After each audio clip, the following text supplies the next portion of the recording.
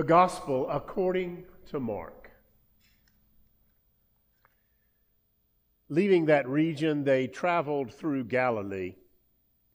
Jesus didn't want anyone to know he was there, for he wanted to spend more time with his disciples and teach them. He said to them, "The Son of Man is going to be betrayed into the hands of his enemies. He will be killed, but 3 days later he will rise from the dead." They didn't understand what he was saying, however, and they were afraid to ask him what he meant. After they arrived at Capernaum and settled in a house, Jesus asked his disciples, "What were you discussing out on the road?" But they didn't answer because they had been arguing about which of them was the greatest. He sat down, called the 12 disciples over to him, and said, "Whoever wants to be first must take the last place and be servant of everyone else." Then he put a little child among them. Taking the child in his arms, he said to them, "Anyone who welcomes a little child like this on my behalf welcomes me. And anyone who welcomes me welcomes not only me, but also my Father who sent me." This is the gospel of our Lord. Thanks be to God.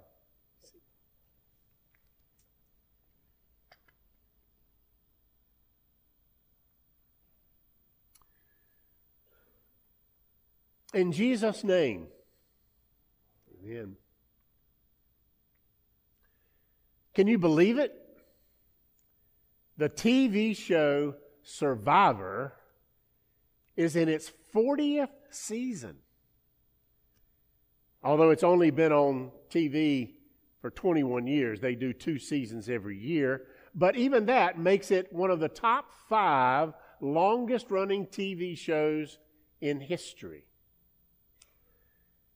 And it may also be hard to believe that I remember how exciting that first season was. I remember how we would make sure that our VCR, remember them? VCR? We would make sure our VCR was programmed so that we could record it if we weren't there to see it live. And one of the reasons we were so excited about Survivor's first season is that one of the contestants was from Greensboro, and we lived in Greensboro at the time. Richard Hatch was his name, and he prided himself in being one of the villains on the island. He said, "I'm not here to be anybody's friend.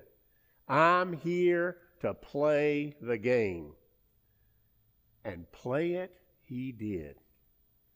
Plotting, strategizing, conniving with others, all to survive and win. And it worked.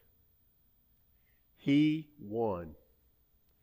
And in an interview later on in TV Guide, he said unabashedly that he felt like he was the best thing since sliced bread.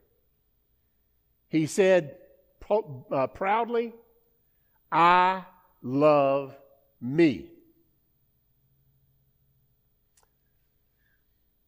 Now I wonder, is it much of a stretch to say that the idea of Survivor is a snapshot of life? I mean, aren't we taught from a very young age how to survive and win?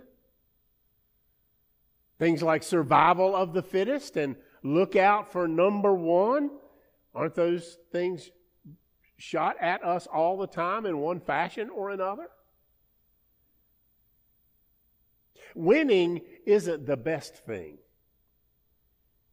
It's the only thing, according to Vince Lombardi, one of the winningest coaches in the NFL. And winning takes cunning and strategizing and making and breaking alliances. It takes courage. It takes stamina. And many of us play that game really hard. We play it so hard because we want to be able to look back at the end of it all and say, well, at least I survived, and maybe with a little luck, I won. I was able to be a champion. I was a success after all. So, how does all of that square with what Jesus says to his disciples this morning? He's just told them for the second time that he's not going to survive his time in the world, that he would suffer and die because of what he stood for and what he was teaching. But then he heard them arguing amongst themselves about who was the greatest, who was going to be top dog. And so he sits them down again and says, you want to be first? Be last. You want to be great? Be a servant. And to illustrate this countercultural life skill, he brings in a young child, holds this child in his arms. And we probably have some image of that, and when we would think about that, we would think, oh, isn't that sweet? Jesus holding a little child in his arms. After all, we know Jesus loves the little children. Except what Jesus is doing is quite radical. It's revolutionary. It's countercultural, to be sure, because in that day, children were the lowest in society.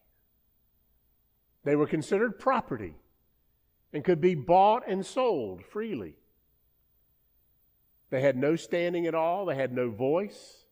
They were the least. And so what Jesus is doing is completely overturning the disciples' understanding about what it means to be first and great. He says it's about being lowly, about serving. It's not about getting the most. It's about caring for others. It's not about hostility. It's about hospitality, welcoming those who are outcast and shunned by the rest of the world. He says, whoever welcomes someone like this child welcomes me. And not just me, but welcomes the one who sent me. I think we can hear echoes of another famous teaching of his, that whatever you do to one of the least of my sisters and my brothers, you do to me.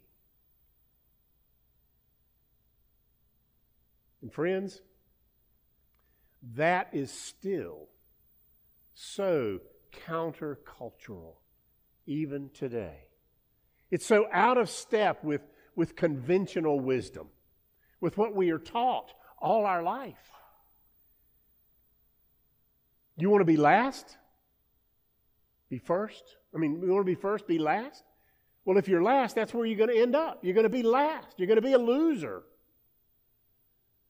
Because if you don't win, you lose. This is such an I love me world that servanthood and lowliness is not given much credit at all. But you see, it's right at this moment, it's right at this point that Jesus invites us to make a decision about our living. Do we want to live by conventional wisdom? By the world's way of thinking about success and fame and greatness? Or do we choose to live His way? Jesus is calling us to flip our attitude toward greatness completely upside down and to change how we see things in the world. James also adds his voice to this whole discussion. He's absolutely right when he teaches that there are two kinds of wisdom, two kinds of desires that guide us and shape how we live and relate to one another. There's the wisdom of competition, of jealousy, selfish ambition. And so often that kind of wisdom leads to hostility, lying. He calls it every kind of evil. He says that the conflicts between us are a result of the conflicts within us. The conflict that drives us crazy as we try to determine how we're going to live and relate to one another. He says, these conflicts and disputes among you, where do they come from? Do they not come from your cravings that are at war within you? Conflicts and hostility is the result of our following one kind of wisdom, the one the world teaches us so much. But the other kind of wisdom, God's wisdom, Jesus' kind of wisdom, is the one that leads to good deeds and mercy and peacemaking. The question is, which one will we choose? Which wisdom do we live by? Whose wisdom do we trust the most? Following the wisdom and the trust of Jesus calls us to look at life from the bottom up instead of the top down. And in order to get us to do that, Jesus uses an illustration, a child. He said, do you want to see God? Are you curious about what God understands about greatness? Then welcome a child. And we all know, don't we, that always and everywhere, children are completely dependent on those who are bigger and older and stronger than they are. Children are vulnerable. And so Jesus shocks us by pointing to this lack of power, to this vulnerability as a portrait of God. Welcome the child. Welcome God. We just sang, "You are Lord of creation and Lord of my life." And that's usually the way we think about God. Jesus says, you want to welcome God? Welcome a vulnerable child.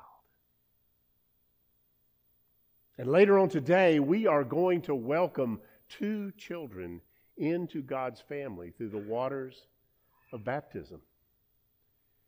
We are going to welcome them into a teaching that says life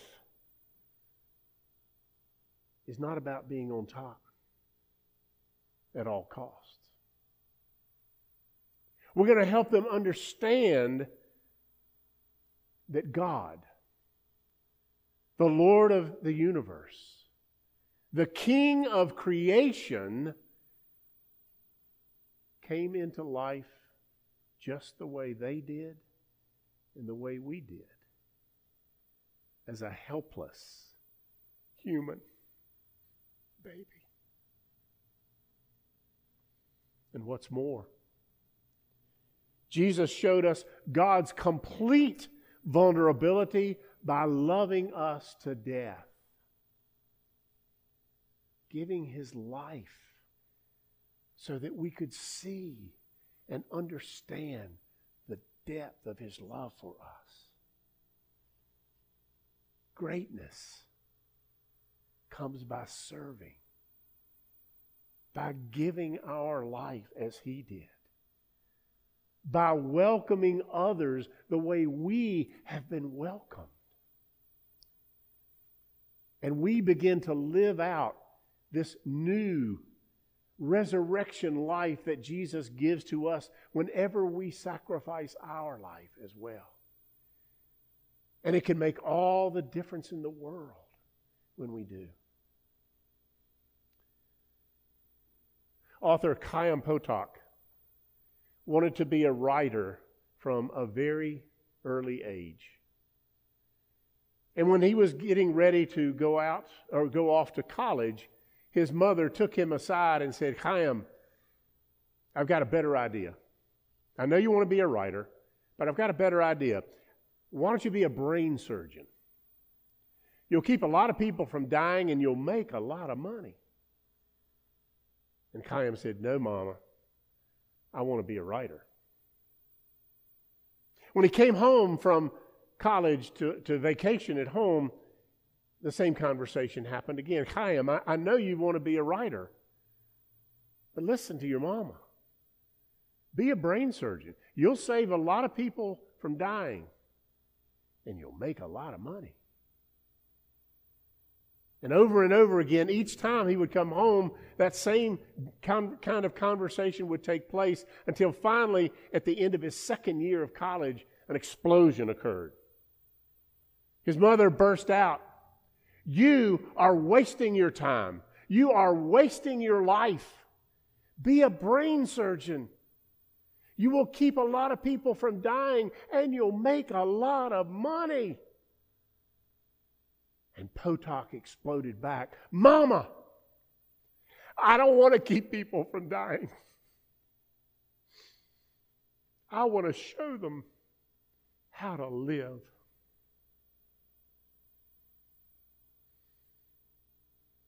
Jesus doesn't want to just keep us from dying. He wants to show us how to live. He doesn't want us just to survive. He wants us to thrive. We thrive, he says, when we serve. We win when we put others first. Winners bear a cross before they wear a crown. Winners say, "I love you," before they say, "I love me." It all comes down to how we choose to define greatness. And the choice is ours to make.